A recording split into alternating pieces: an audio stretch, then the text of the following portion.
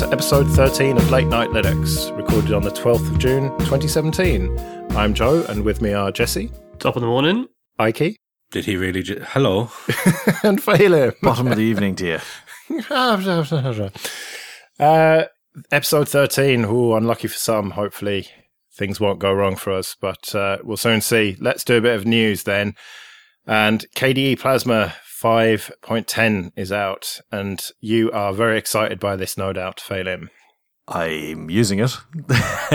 There's some nice stuff in there. There's a nice page up on the KDE site. To be honest, it just keeps on working, keeps on getting better. There's a few nice touches that I guess I've noticed. I, to be honest, would have struggled to find a lot of this stuff because I just upgrade in place all the time. But for instance, the folder layout is the new desktop. They got rid of that a while ago when they went to 4. So everything was... I've had a clean desktop since then. And to be honest, I'm not going to switch back to cluttered icon mess. So people want to do that, they can. You should see my desktop. It is quite literally a cluttered icon mess. It gets to the point where, thankfully, in XFCE, you can make them smaller because I have to just keep doing that when it gets full. What's the minimum size? Is it 1 or 2 pixels? I haven't quite found that out yet. But as you say, from my experience of it, it is just incremental improvements, isn't it? They're not trying to change things dramatically and reinvent the wheel. They're just trying to refine it and make it better and better. And it's getting more and more attractive to me. I think it's still a little bit overkill for what I need because I don't like all the desktop widgets and all that kind of stuff. You don't have to use them, you know that. I know you don't have to, but why have them if I don't need them when I could use something like LXQt or even XFCE, you know? Because you know full well that LXQt doesn't have enough bells and whistles, whereas this I know has maybe too many and things are a little bit deep in the weeds when it comes to settings. That's what I generally find. But at least you have them there if you need them, and you can tame them if you need. Because I listened to another podcast that your voice is on, Joe, and there was definitely some signs that you were thinking about ditching your beloved XFCE. Well, thinking about it, because XFCE is potentially not long for the world, is it? Or at least not going to be relevant for much longer. If they don't get their finger out and sort out at least GTK 3, then it's going to be left behind. And although they're making positive noises and developing towards 4.14, if they don't actually do that, if they take too long over it, then I'm going to have to find something else, aren't I? Because I need something that will run modern applications, and I'm going to have to switch to Wayland at some stage. And if they don't support all that new stuff, then I'm going to be a bit snookered trying to use XFCE. So that's why I'm not saying I'm going to actually make the move just yet, but I'm starting to look around at other options. Well, that was one of the things that they were working on for this was a lot of the Wayland support, and they did it for the libs as well. And to be honest, even though I use it all the time, I don't dig around in it all the time because I'm pretty happy with my setup. And one thing I do love about it, though, is you go into the configs and control panel, people say, oh, there's too many settings. Well, I don't know where they are half the time either, but there's a search box up the top right, and you type in wall and then wallpaper, and it highlights all the icons that you need to click to get to the relevant sections. I mean, there's some really nice stuff they've done to allow you to be both able to tweak it as much as you want, but also you don't have to care about it if you don't need it. But should you have to resort to searching for settings? Shouldn't it be? Well, there's a lot of settings. There should be a lot of settings. It's an advanced piece thing. Otherwise, you're telling people how they should use it. And that's why I don't like GNOME. They say you can use it this way. Oh, otherwise you have to go and, write a plugin in JavaScript. Oh, that's so convenient as opposed to a checkbox that they could have supplied. You're asking to go outside of the actual mainline developers then to maintain the desktop settings the way you like them. I have to admit, I did come across a bit of a... I wasn't GNOME, actually. It was Ubuntu with Budgie and the... the network. I couldn't connect to an ad hoc network, but I've done it on other older versions of Network Manager.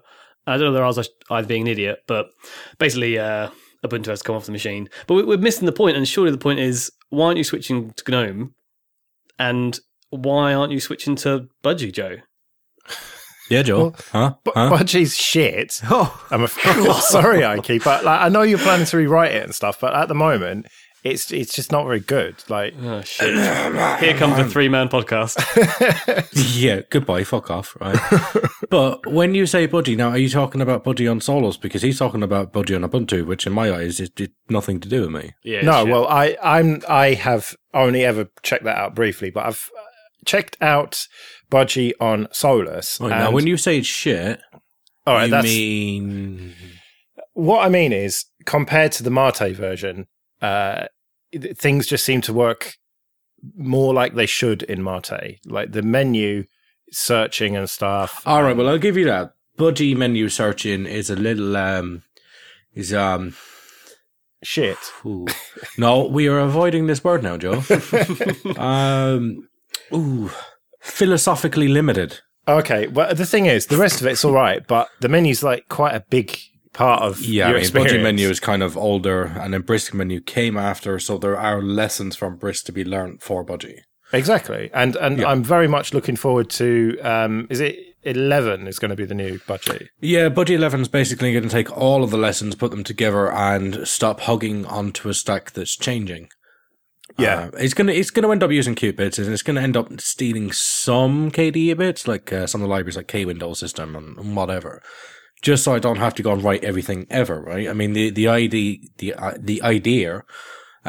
the KDE frameworks, which is at 5.3, 5.0 apparently, is so that you can reuse those bits. Now, that's a novel idea, really, because Crazy talk. I know, a library right? That can be used as a library. I know, because the stuff that I've been reusing from the GNOME system, it's not so much reusable, really.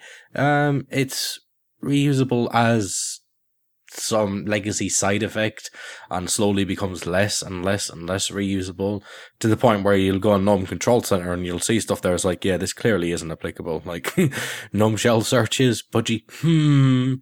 So that's something modular they're going to be able to use. So yeah, Budgie 11 be cute and kicking out the badness and in with the hotness.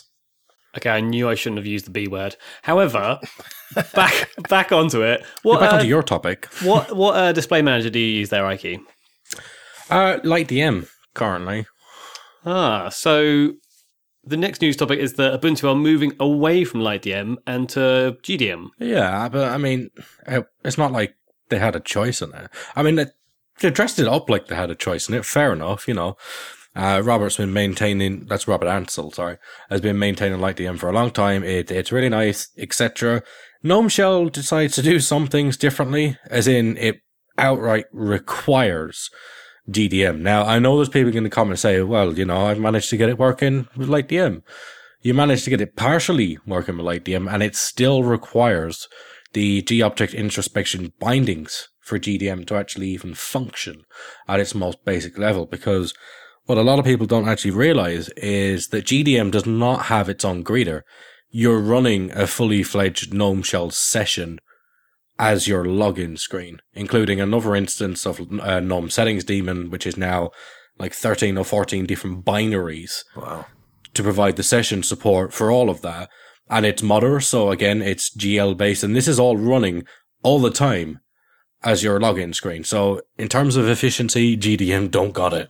Like, even remotely. But you're saying it's not efficient if you're not running a GNOME desktop. If you're running GNOME Shell through and through, yeah, you're still running 2 GNOME shells. Oh, I see. Yeah, that's the problem, right? So unless you're running GNOME, you know, don't use GDM. Like, while it can use other stuff, it is. It starts up GNOME Shell -- mode equals GDM. It's literally what it's doing. All right, it's not running as many things at the same time, and it is in a more limited mode, but it is running GNOME Shell to do that. For password box. And it's got an activities bar. Yeah, and session switcher and stuff. Yeah, you know, it's got more buttons than that, Phelim. Come on. Has it got a clock? Yes. Oh, well, then that's fine. That's fine, Carry right? on. But yeah, I mean, if you wasn't using GNOME, you just should not use GDM because it's adding a lot of weight to your system session. But it was pretty obvious that they were going to do this because they're looking to simplify and streamline the desktop development, aren't they? They want to do as little as possible. So if GDM is default in GNOME Shell, then why are you going to piss around with your own LightDM? Well, a lot of people use LightDM actually, because if you look at the things that you have out there, you have SDDM, which is basically sexy over in Cuteland, and it's Cuteland. Sorry. That's terrible. I know, right? KDE, they used to have KDM, but they decided like it needed to be nuked from orbit, which they basically did. They're on SDDM. If you was on GNOME, you had GDM because they decided a long time ago, why do you want theming? What's this about? Got rid of all of that. And then everybody else has been using LightDM. Now it's effectively entering maintenance mode. And I shared some of this in Google Plus, and I was like, okay, within like a week or 2 weeks, this is going to get forked into oblivion because people are going to get frightened and they want to keep LightDM because they don't want to run a full GNOME shell thing just for a display manager. Like, they're going to run out of alternatives. Can you imagine having to run Mate and GDM with that full GNOME shell thing? You ain't getting lightweight. So I proposed, why not remove the contributor license agreement and move it over to GitHub? Because it's entering the twilight years. It's not really going to get any attention now, right? Nobody's going to invest the efforts in that if they've switched everything over to GDM. They won't remove the CLA, and they'll leave it on Launchpad where they can continue to accept contributions. Well, I won't be one of those people because it has a CLA. So LightDM is written by Ubuntu? I don't know the original story of it, but yeah, it's basically Canonical Project Canonical, now. yeah. Yeah. Have you looked at SDDM then? I have. Basically, it's got a QML front end, which is like Qt Quick. Yeah. So you can, like, it's trivial to spin up a new face for it. So... Yeah, I'll be using it for Budgie. Yeah. Okay. That's what, there you got where I was going. Yeah. It's pretty. And what about for the Mate version of Solus? I wasn't prepared for the question. Well, we can. I'm calling a timeout on Solus chat in the news. Oh, that's racism. Yeah, I mean, LightDM, this is the problem everybody's having, isn't it? Like, what are they going to use if LightDM just enter twilight years? And I'm kind of hopeful that a good resolution comes to it because not everyone wants to be up on Launchpad and sign in CLAs and using Bazaar and, you know, it's a blocker for a lot of communities and projects that aren't Ubuntu. If only you were coming to Floss Talk Live, you could try Hypnotize Popey and Wimpy. Yes, I will dance. If only you knew what it was called, Phelan. It's not Floss Talk Live. There's no Libra in there. It's Isn't Floss it? Talk Live. Oh, I'm not going there. No dentists going. Yeah. All right, well, let's move on and talk about the death of the x86 Windows PC, which is Qualcomm producing Snapdragon 835 PCs, motherboards basically, which are going to run Windows, and they're going to have gigabit LTE built into them. It's the next generation of laptops, which are going to run 32-bit Windows apps on like through a compatibility layer on ARM. Windows is shit enough as it is and terribly slow on a like i5. What's it going to be like on this? It's going to be unusable. I like some of the features that come with it because it's sort of half mobile phone. So you're talking about having LTE, and it means that you can, update your emails and do things on the move if you've got an appropriate service plan. And also, even when it sleeps, it can do updates and syncing and things like this. So it's got some nice features that sort of hark to the benefits of having phones. But I agree with your point about Windows. And secondly, the problem is that this is going to require Windows or Linux or what have you, which is specifically for ARM. And so the normal person going to shop is now going to have to say, what type of processor does this have? And I think that's a step beyond what people just know it's either a Windows PC or a Mac. And, everything runs on everything. And the idea that you're then going to say, this is a Windows PC, but you can't have normal Windows on it. You have to have this specific one and da-da-da. I think it's going to muddy it in a way that people will find difficult. And because it's not x86, Microsoft don't have to allow another OS to be installed on it, so they can lock it down, so you won't be able to install a different OS if you chose to. And that's why it's in the news, because why the hell are we talking about Microsoft and Windows? We're talking about this because you believe, Phelim, and I am inclined to agree, that potentially these machines are going to be sold with Windows and you won't be able to replace it with Linux. Yeah, I'd say so. which is not very good if this is what laptops end up being. But I just can't see them being successful enough, because even like a shitty Celeron is going to be much, much better than this Snapdragon. Even a high-end Snapdragon, unless you've got an operating system specifically designed for ARM, like Android, which is buggy and shit enough anyway, it's just going to be a terrible experience. And I suppose at that point, people could, in theory, maybe think about replacing the operating system. Not that anyone in the real world actually does that. But at that point, they're basically not going to be able to, probably. Yeah. I don't know. I can't see it taking off. I can't see it being a huge problem, because x86 is not going to die. People keep talking about and I keep talking about the waning of the sales, and how it's x86 machines are just not doing that well compared to ARM machines. But there's always going to be a niche for it. You're always going to need powerful machines to do some stuff. And maybe the average person in the street is going to get along with a giant smartphone and maybe an iPad. But you're going to have professional people in offices using desktop machines, and designers using big, powerful desktops and all-in-ones and stuff with beefy graphics cards.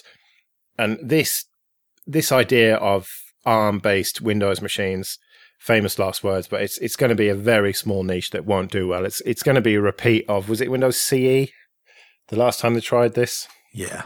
But then there's the benefits I was talking about earlier, but also just think of the battery life. And the fact there's no fans involved, the fact that it's much cooler, there are some real benefits that laptops suffer from. That as someone who doesn't take laptops outside the house and leaves them on the desk in my view, you maybe don't notice the fact that they are heavy and bulky and hot and noisy. There are things that laptops do which aren't desirable. And while of course there will always be a need for high-end professional PCs, of course, if you're just looking at the person who opens up the laptop and checks Facebook in front of the TV, or, chucks a laptop in the bag and gets on the train or whatever you're going to want battery life. You're going to want those sorts of things. And, my Chromebook lives next to my sofa, and I can just open it up and it's booted in like 20 seconds. Versus if I want to actually do something, sit down with a mouse on my view, I'll turn my PC on. So I don't know what the ratio of market share is from high-end professional versus, consumer, but they're the two areas they're going to be targeting. It sounds like everything you've said there can be done with a tablet, basically an iPad, which is already being done with iPads. So that idea of long battery life and stuff, unless people can be tricked into buying them, they'd have to be cheap is the bottom line. If they're very low end price-wise laptops, then people might be tricked into thinking it can do a bit more than a tablet. But so if it costs an arm and a leg? Oh, Jesus. Someone had to say it was just hanging in the air. Someone quite literally did not have to, but whatever. Yeah, this is going to be a 3-person show because we're going to sack you, Ike. Yeah. With puns like that, we will. I don't know. We'll have to see what comes of this. I can't see it being massive because they'd have to trick people. Look at what has happened with Windows on ARM devices. CE was a disaster. Windows Mobile was a disaster. The Surfaces and stuff have been relatively successful because they are quite powerful x86 machines. Yeah, in a nice form factor. Yeah, your argument about tablets and things is a good one. Yeah. Maybe nowadays everyone's banking on the power of the cloud and not the power of the client. Yeah, but you still need to be able to run JavaScript and stuff, don't you? And yeah, maybe you're right about the cloud, but I think you do need to have a reasonable client machine to be able to actually run all that JavaScript and all the web GL and all that stuff. So we'll see. All right, well, a quick shout out to GPG, who are trying to do are doing a fundraiser.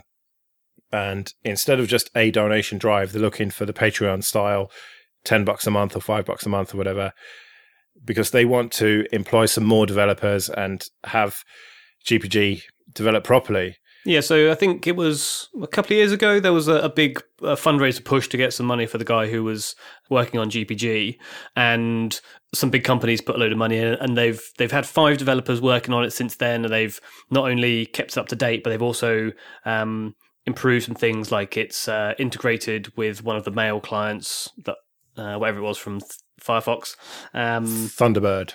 Okay, Thunderbird, and there's a couple of other advanced features they've added. And you're right. I mean, if there's only one pot of money, that pot is going to run out eventually, and they don't want to be beholden to big corporations or whatever. They'd rather the general public owned it, in air quotes, if you will, contributed to it. So looking for this sort of $5-10 a month just from a few thousand people, so they can afford to have, I think it's 3 developers. If they get 2,000, that's not right, isn't the numbers?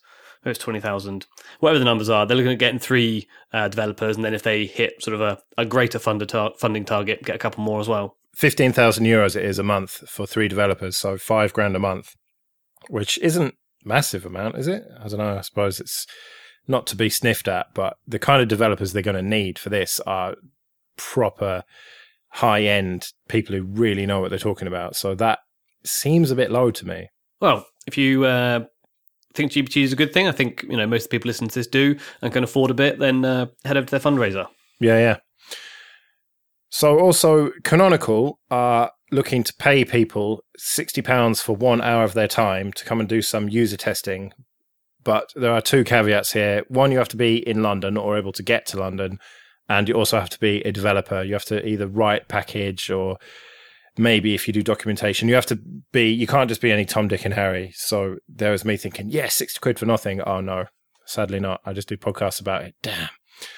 But yeah, if you're in London and a developer and want to help them out, especially if you are not involved in Ubuntu. So if you're developing for another OS, maybe not even Linux, then they probably want to hear from you. So we'll link to their Google form, I think it is, where you can submit your details, and you have to give them your email address. I think that's the only information they need. And you could go and help them out and get a bit of beer money for it. So in the doc, it says Ikey's announcement. What's all this about, Ikey? Not another desktop for Solus, surely? Oh, no, God, no. Jesus. I think we have enough now, to be honest with you. But it sort of does relate to Solus. I guess that's a nice lead in. Today, I gave my notice, and I will be leaving my job at Intel to work on Solus full time. What? This is a complete shock to me, Ikey. I did not see this coming in any way, shape, or form. I know, right? It's like you just heard about it. And I'd like a million free beers for not making the comment, "Don't quit the day job," when you were slagging off Budgie earlier. No.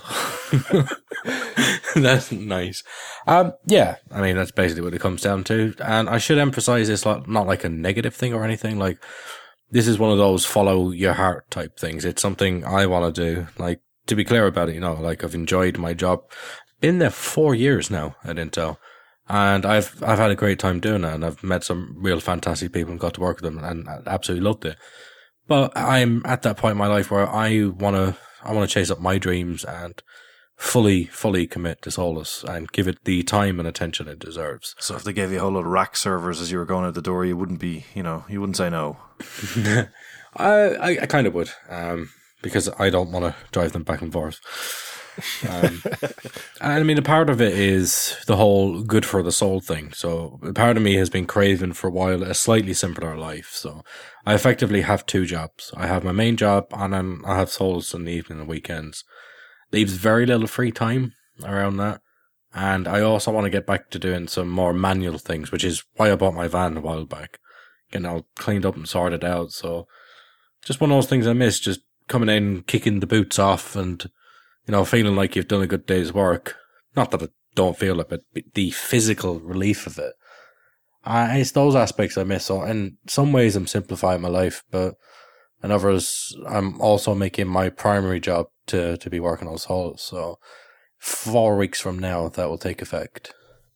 It's fantastic to hear, and I assume that you've got a revenue stream coming in that means that it can support you in the long term. I mean, you don't have to go through all the various nuances and the details, what have you, but what's your sort of where's most of the funding coming from, and is it something that you think is long term sustainable?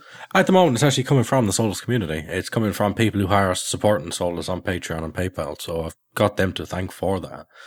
I won't lie, I'm taking a significant pay cut to do it, but I think it's something that Solus deserves, the users deserve, and to be honest, I feel like I deserve it.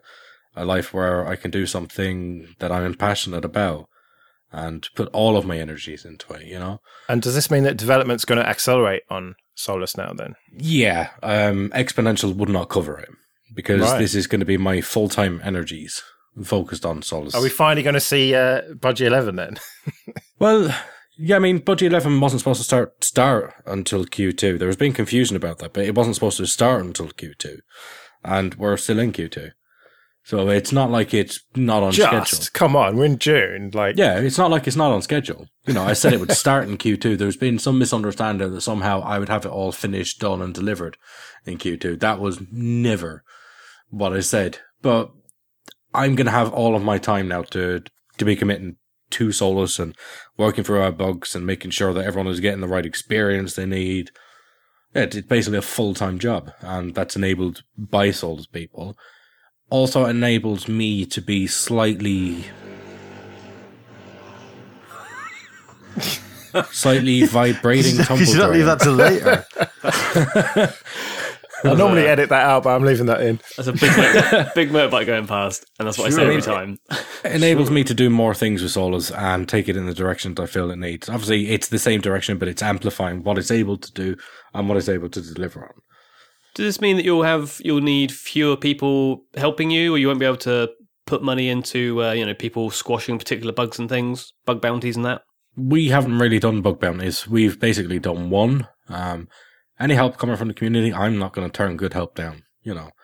That's not a thing at all. If anything, this actually helps the community even more because I'll be around more if they're trying to push patches through and changes and get discussion on.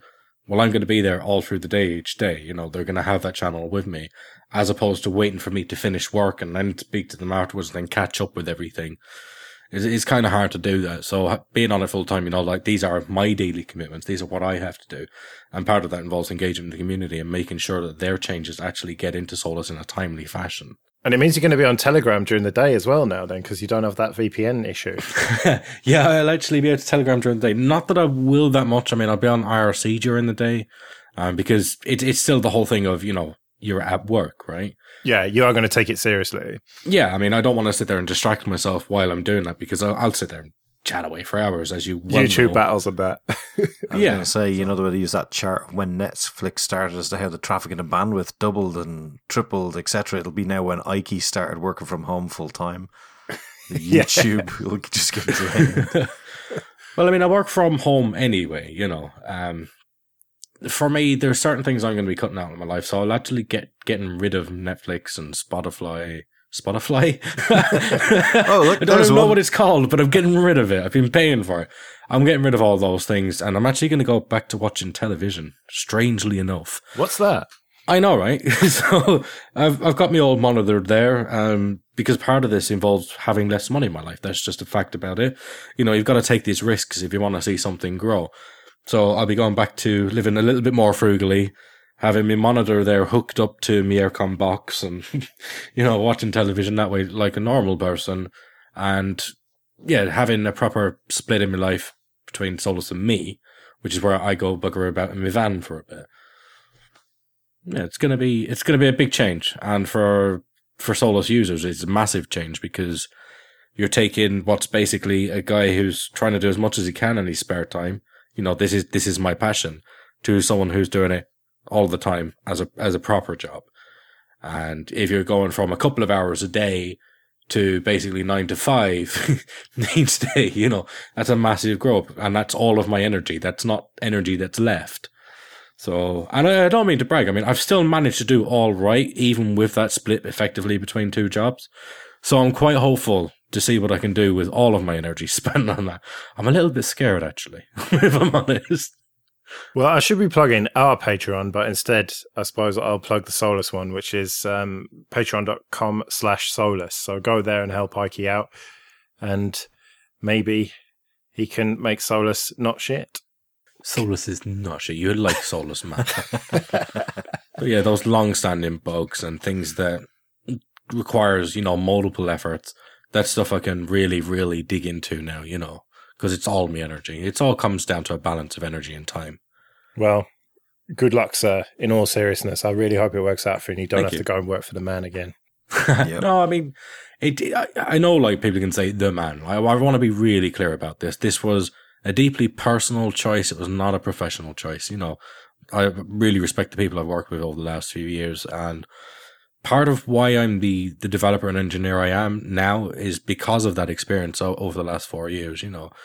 And it's kind of hard for me. Like, it was a little bit upsetting to me today, you know, when I sent the emails off and I had the phone calls and I told everyone about it, you know, like, and I wanted everyone to know that I've absolutely loved the time there. It's just something I need to do personally for me.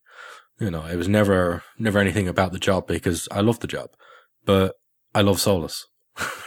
You know, and you got to follow your heart sometimes, even if it means changing your life a little bit. For me to be true to me, this is what I need to do.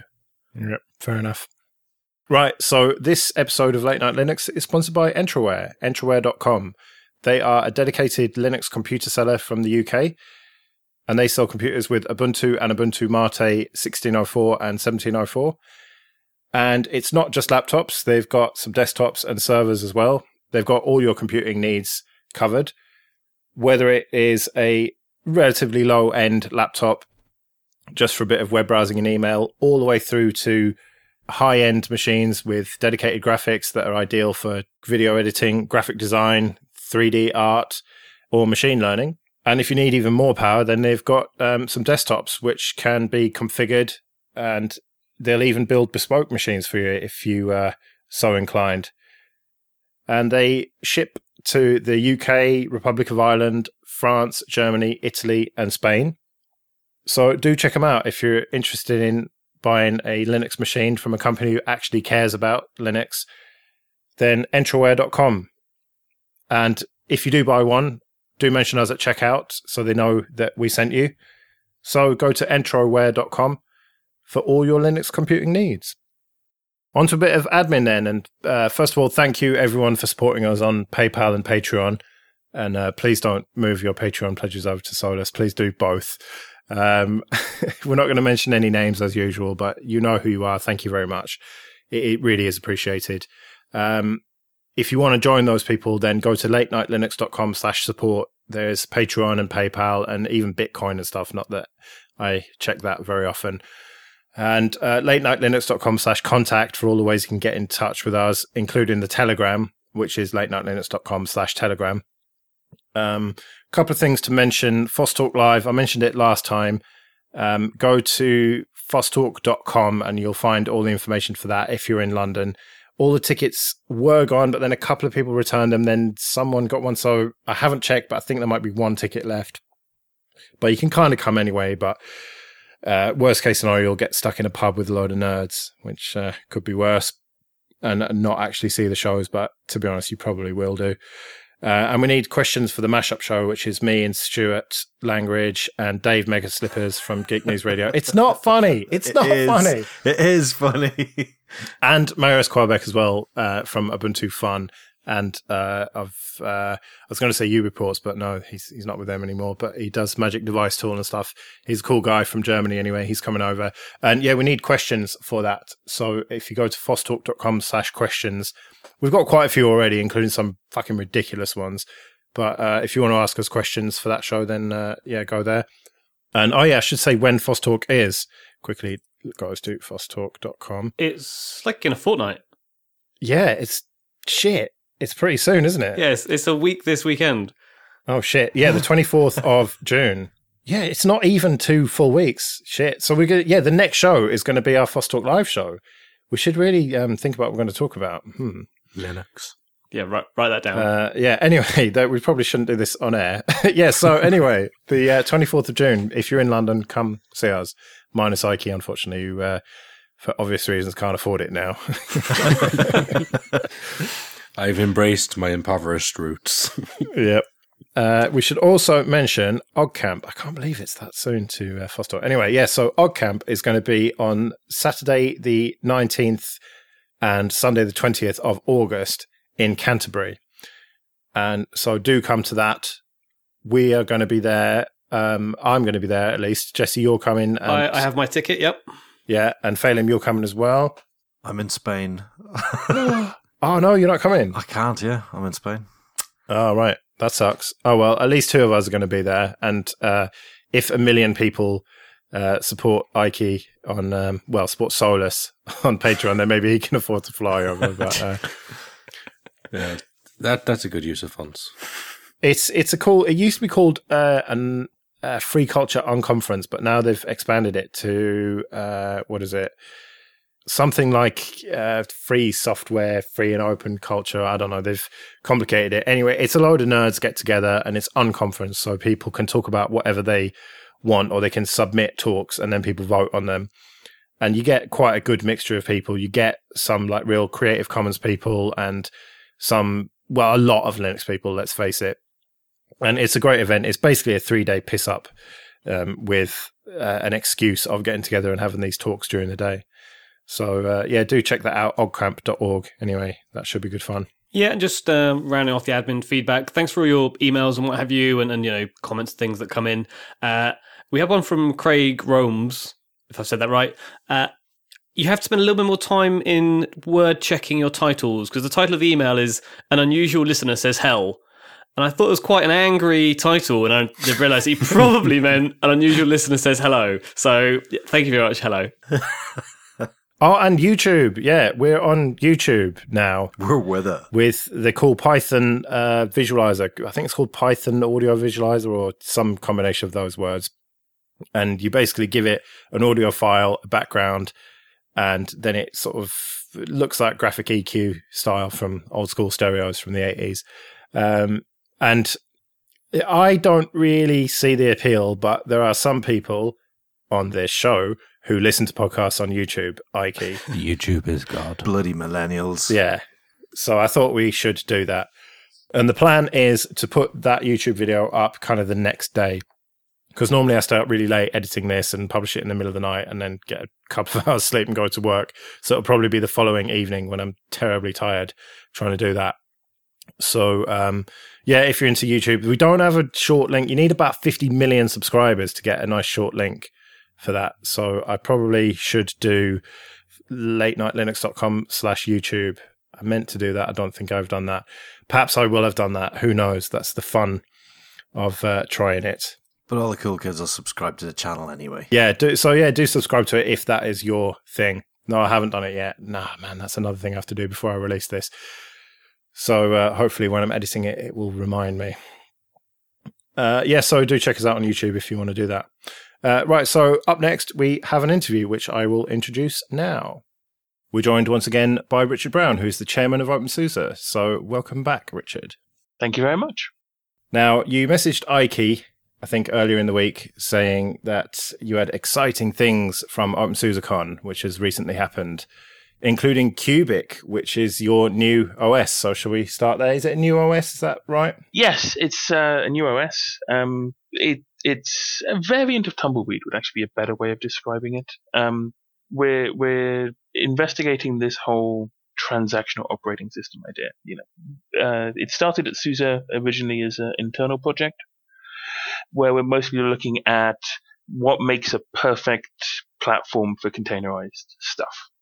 Container workloads and Docker, and Kubernetes, and all that stuff. And then, obviously, because we're SUSE, then doing all of that in the open as part of OpenSUSE, and it's kind of now evolving into Cubic, where anybody can pick it up, do with it, run with it, do whatever they want. It sounds quite a lot like Atomic from Fedora. Yeah, there's definitely similarities there in terms of use cases. I'd say that the biggest difference that distinguishes Atomic from Cubic is, in the case of Atomic, they're, from my perspective, reinventing many different wheels. So, OS tree RPM, throwing out all the packaging. It's a completely separate operating system with completely separate packages for a completely separate use case. And none of that's true in Cubic. We've basically taken sort of the lessons learned from what we're already doing with BTRFS and RPM and Zipper and snapshotting, and just implementing all of that differently. So you're running the same packages from Tumbleweed in basically an OpenSUSE operating system. It's just all done slightly differently and tuned slightly differently for this different use case. So you end up with fully transactional updates for whatever package you want. So would it be safe to say that it's taken the concept essentially of CoreOS, which is the AB switch route, to put it in the simplest of terms, but instead of completely changing the distribution method, which is, this is now a flat binary image of the OS, which you update as one, you've integrated it in the tools that already exist, i.e. the package management, as opposed to replacing the package management with something else. Yeah, pretty good way of putting it.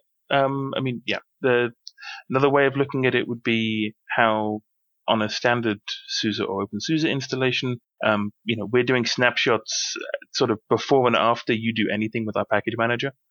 So you've already got that kind of constant rollback. And the biggest thing we've flipped with Cubic is instead of touching the system that's currently being used, we don't do any of that and effectively redirect the package manager's operations into a snapshot. And that then becomes our AB switch. So we're never touching the system currently running, but we can always discard the snapshot that doesn't work. And from the user's perspective, that's going to help in the case of things like RPM post installs where systemd and dbus would have to be restarted and things are using old libraries and stuff, right? Exactly. Now, you mentioned BTRFS or BTRFS or ButterFS, whatever you want to call it. ButterFS, yeah. Now, it seems to me that is kind of, I don't know, building it on sand, maybe? Because BTRFS has been a bit ropey, hasn't it? I mean, it doesn't seem finished. I mean, the RAID stuff, for example, is they came out and said, oh yeah, don't use that stuff. And that undermined any confidence that I had in it. So, I mean, why that and not... Well, I mean, I suppose the answer is obvious with ZFS, but I mean, surely there are alternatives that are more finished. Well, when it comes to BTRFS, I mean, you've got to take into account the context from where we're coming from SUSE and OpenSUSE. I mean, it's been the default root file system in OpenSUSE now for 4 or 5 years. And it's the default in SUSE Linux Enterprise as their root file system since C12 came out 3 years ago now. So there's all their enterprise customers running it. They don't think it's unfinished. In terms of certain features, like RAID 5, yeah, that doesn't work or didn't work. It's getting much better now. But we've had feature flags in SLE, for example, for disabling features which weren't ready. So no one was ever at risk of that. And for a file system used the way that we use it, it's perfectly stable. I mean, I'm BTRFS all the way, everywhere, everything. Heck, even my router's running ButterFS now. And ZFS is just not, as far as OpenSUSE are concerned, has a compatible license like Ubuntu think. Yeah, I mean, we're GPL compliant, and when it comes to our lawyers and also very specifically our kernel developers, that they definitely see putting a non-GPL licensed module in your default install as part of your kernel packaging, not compliant with the word or the spirit of the GPL. So we even if we legally could get away with it, we would just be shooting ourselves in the foot by annoying our direct kernel developers and also the wider kernel community. So, with using ButterFS, I mean, technically you could use alternatives, I guess, with your system, because you're using Snapper underneath, right? Yeah, we're using Snap. So, you'd be able to use LVM Fin snapshots or XFS snapshots as well, I imagine. But using ButterFS as the default, I mean, you do have the benefits added of, you have this magic AB switch that's, once you reboot into it, boom, your system's there and it can keep updating until you've done that. What about the performance implications of using ButterFS? Given that you're focusing on container workloads where the startup time effectively of a container would be a key performance indicator. Yeah, true.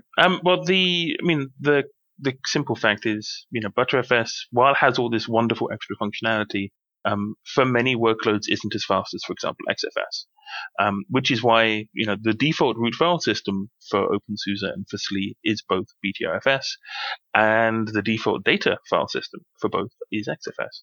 And I believe that's true in Cubic as well. I don't think there's been anything different there. So, running your operating system on ButterFS to get all that extra functionality with snapshots, etc., and then having a data partition as XFS where you just care about the performance.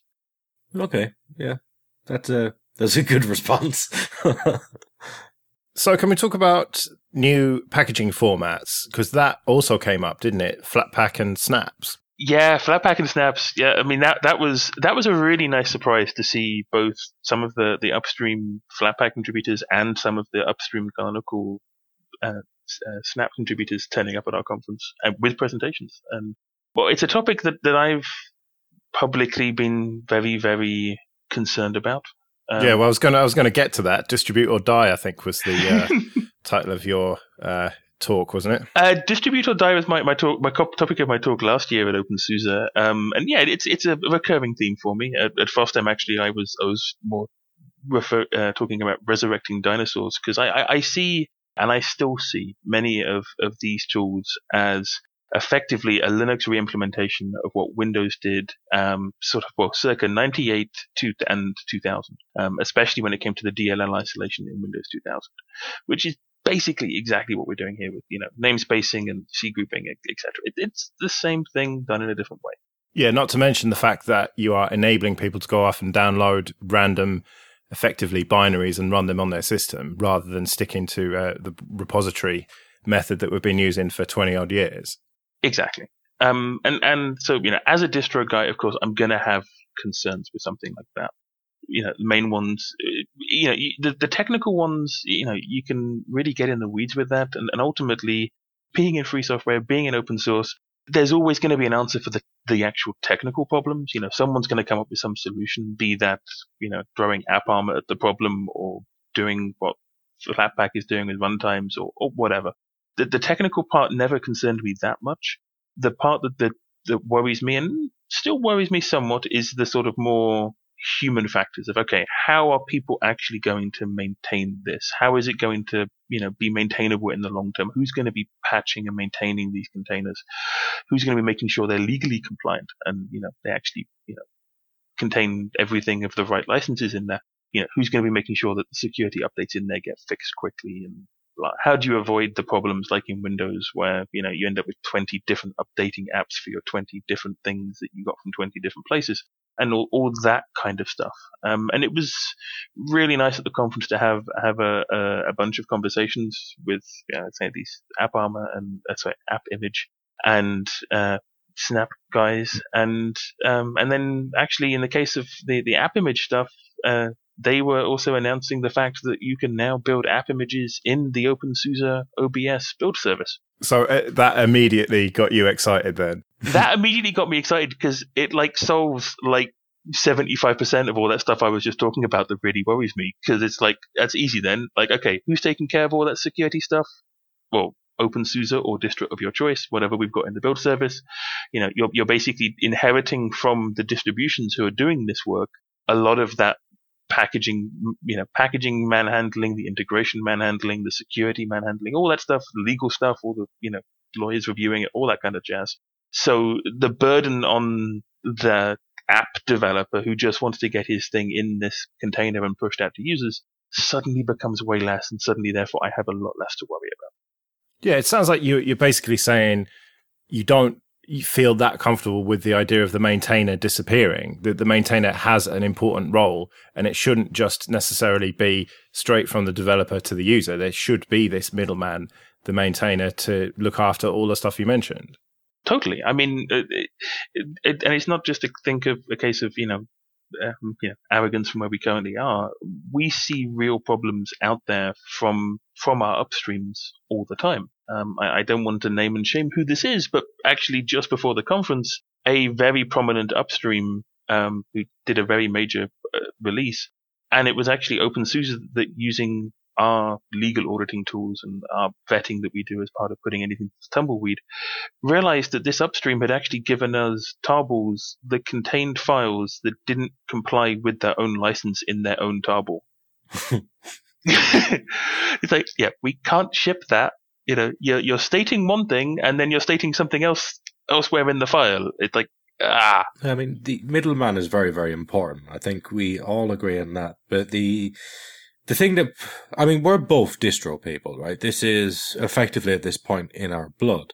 Now, we both know that AppImage doesn't solve the final problem, which is ABI, right?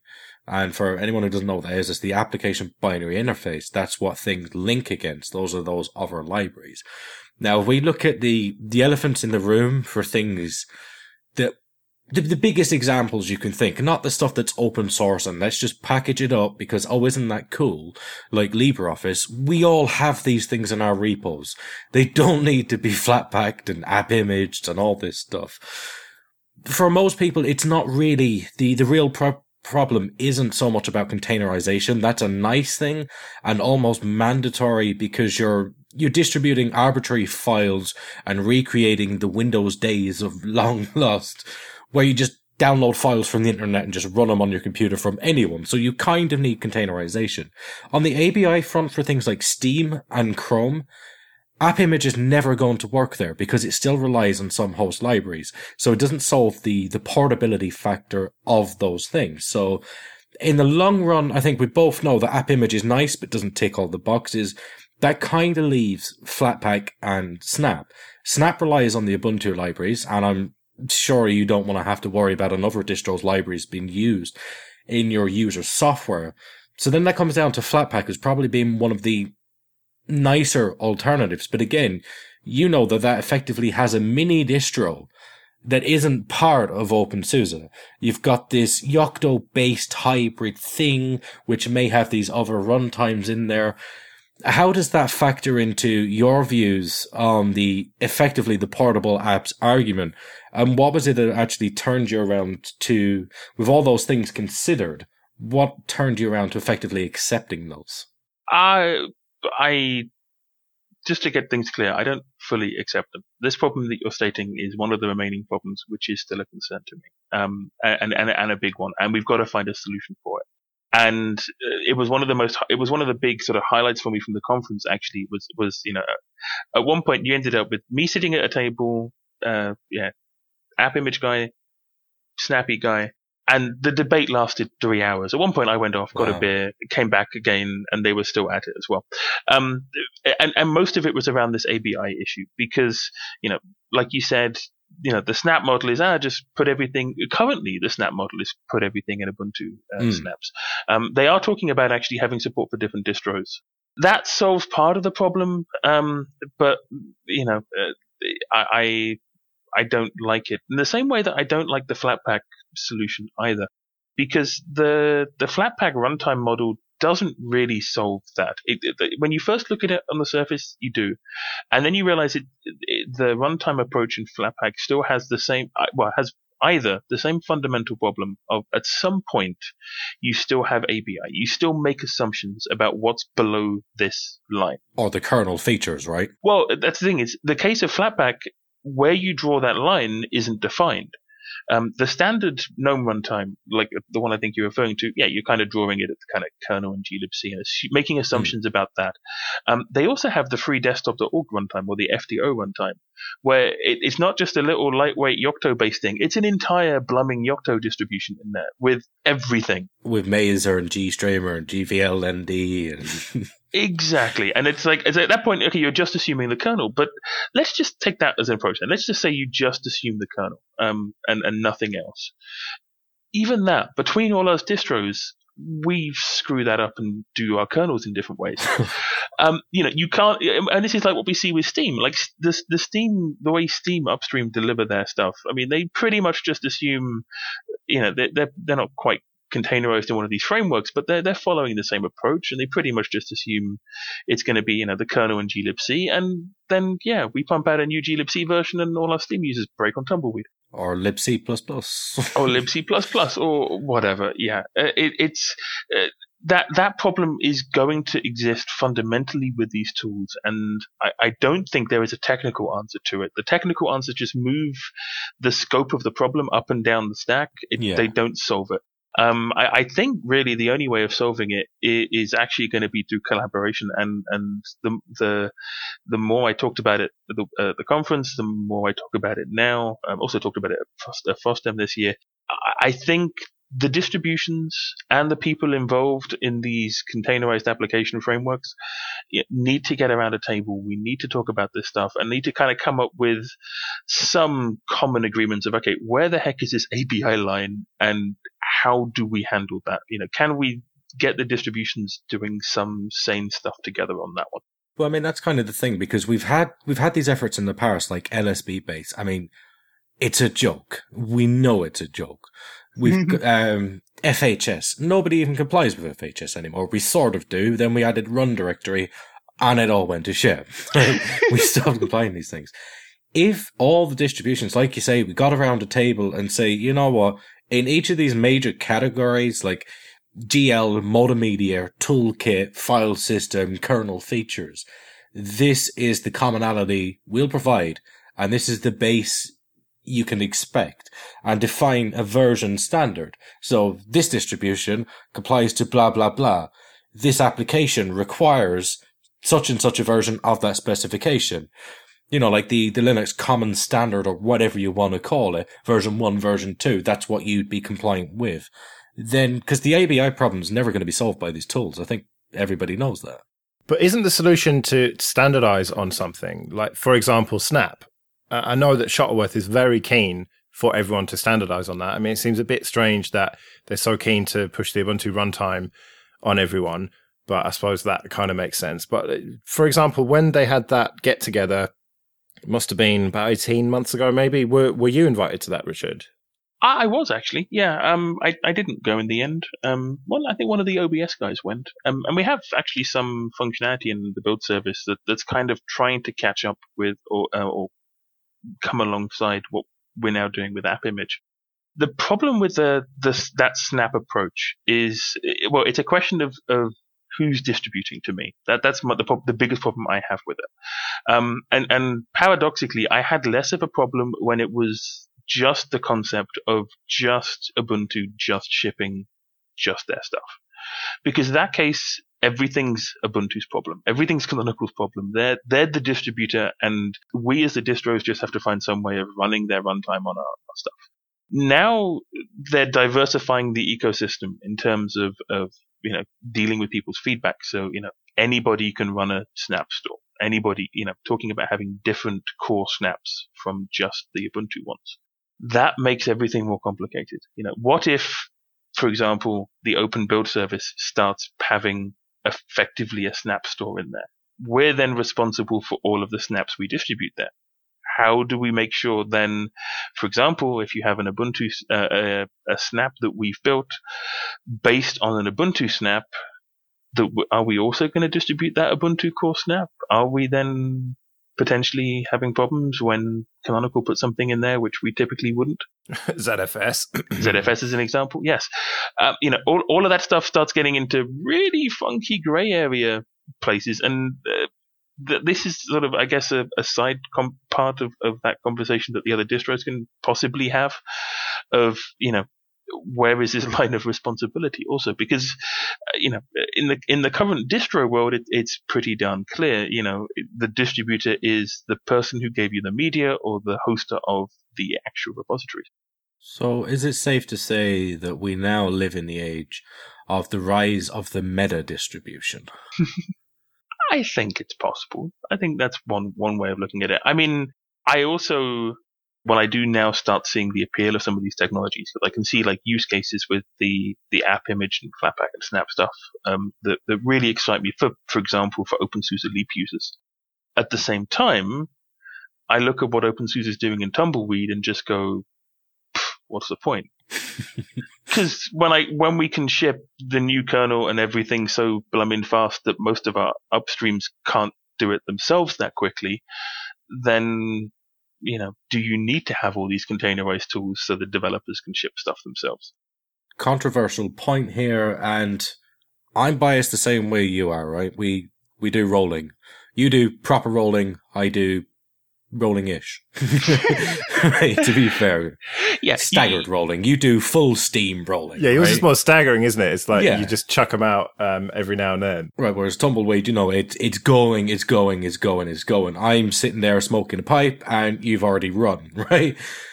Would you say that the problem of these applications, like, if you look back to when Snap started, it was all about, it's so hard to do a Debian package. And that was the fundamentals of how this all started with Snap. It's so hard to do a Debian package. Let's make that easier. Which isn't a problem when you've got good tooling around it. I mean, you have all like the automated scripting and the Git stuff and the open build service.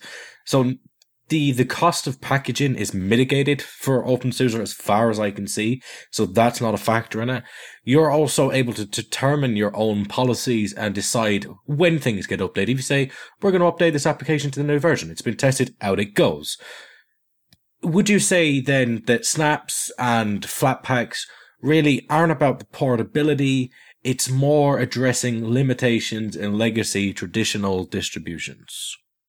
Yes, I think there's definitely a strong part in that. I mean, at first time I had a chat with another one of the Snap guys who was there, and that was basically his point. He was saying, we're doing this because packaging doesn't scale, and I was like, what do you mean packaging doesn't scale?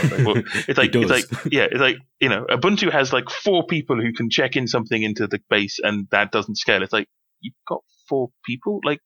We've got 14 for Tumbleweed and like twice as many for Leap, and that's just with direct check-in access. Of course, behind them there's like 400 people. It's that with good tooling, with good processes, that whole argument just doesn't hold water. And it was like at that point I felt one of us was an alien, and I wasn't quite sure which one was on the wrong planet. So if you had to put your money, if I was to say to you, let's make a bet, right? Let's say a year from now, and we'll call it something silly like a drink, right? Out of AppImage, Flatpak, and Snap, who's going to, quote, win? And I don't mean win in the technological sense, like Flatpak is going for technological superiority. I mean in the Betamax versus VHS sense. Who is going to be VHS here? That's a tough one to call, actually. I mean, obviously, Canonical have an advantage because, Canonical marketing. I mean, brand power. Yeah, that pushes things, in a way that, even if it is technically currently inferior, it won't work. But at the same time, I mean, one of the big takeaways for me, I neglected to mention for the OpenSUSE conference though, was seeing how much those Canonical guys have changed and are changing, probably because of what's going on inside their company. Like, for example, AppArmor. Like the big Achilles heel in the current Snap scenario is you have to have Canonical only AppArmor patches to do the encapsulation. So even though OpenSUSE is all AppArmor, we do all this stuff, we can't do any of that encapsulation for the security of Snap. So not universal then? Not universal. So the portability is bullshit at this point. But now, maybe, hopefully, partially because of how much I was ranting about it while I was on stage at OSC, Canonical now have an upstream first policy for their AppArmor patches, and it's all looking really positive. And, okay, it might be a couple of kernel versions away, but, that makes me hopeful for the future. And if they follow through with that, plus their marketing prowess, I mean, yeah, they've got an advantage there. But you've still got the ecosystem problems, and there's forgetting about the technical stuff a bit and thinking about sort of personalities and people and approach like that. The AppImage guys are years ahead of Canonical in that sense, in terms of just knowing how to reach out to other communities, how to reach out to other developers. Obviously, heck, they've got Linus behind them, but he uses it for subsurface. That kind of soft power side of things is something that AppImage really, really has behind it. And given that their tooling is a little bit more do as it as you wish, don't have to necessarily impose the Snap way of doing things. You can put whatever you want in that AppImage, just, case of how do you make that easier, which in case for us, make it easy with OBS. I can see that definitely having an appeal that will be hard to shake. So if you rolled this all up into one thing, and I'm not necessarily attributing all these words to you, but thinking in my own head how you'd roll all these things together, it seems then that this whole thing about AppImage and Flatpak and Snaps and which one is better and none of that matters, really. It's about can the users get their software, and if it's something where the distribution has their back up against the wall, like Steam, any one of these examples, then if they really care about it, they'll improve the tooling and processes to make it work anyway. Yeah. It's like you've just summed up the last couple of years of OpenSUSE. That's how we ended up with Tumbleweed. Fair enough. Well, that seems a good a point as any to end. We could talk to you for a lot longer, Richard, but it's been great to have you on again, and no doubt we'll speak to you again at some point. Yeah, awesome. Thanks for that. Yes, that was a good technical discussion there. It was nice to hear some of the differences between what Fedora are doing and what OpenSUSE are doing with their container OS, and also how all these things are coming together, like the Open Build service, the fact that they're able to, constantly roll it out rather than having to do the stop-start thing like you've got iKey, or maybe the differences between that and the way that Flatpak and things are done on the back end. So always interesting to hear some of these developers come on, and especially now that we've had them on a couple of times, we can see the progression of OpenSUSE. One thing we did talk to him about afterwards was the pronunciation of OpenSUSE. And how you're supposed to say OpenSUSE. SUSE. Oh, There's no I in it. Yeah. There's no A in it either. That's true. Touché. Yeah, it was good to have Richard on, and obviously it was only just me and iKey, and I let you two just get into the weeds really, because I was just sitting there fascinated. It was a little bit beyond my pay grade, as it were, but I think that it's good to have that platform to have that really in-depth discussion, because people hear a lot about Flatpak and Snap and AppImage and stuff, but to actually hear some of the technical reasons why people should be using it or what needs to be improved, I think is important. Yeah, I still don't like containers, but I see he didn't like them for the same kind of reason as well anyway, so I'll be interested to see if they're able to manage the updates the way they think they will, and see if they'll be able to keep the data secured out, because I just still get this feeling that it's going to be a blob that gets left out there, and you're sitting there and you've no way to properly update it, well, easily anyway. In the Open Build service, we trust. Yeah, apparently. Yeah. All right. Well, with that, then I suppose we better wrap it up. We'll be back in a couple of weeks with our FOSS Live episode, I have learnt during the recording of this. But until then, I've been Joe. I've been Jesse. I've been Phelim. I'm becoming Ikey. Hey. See you later. See ya.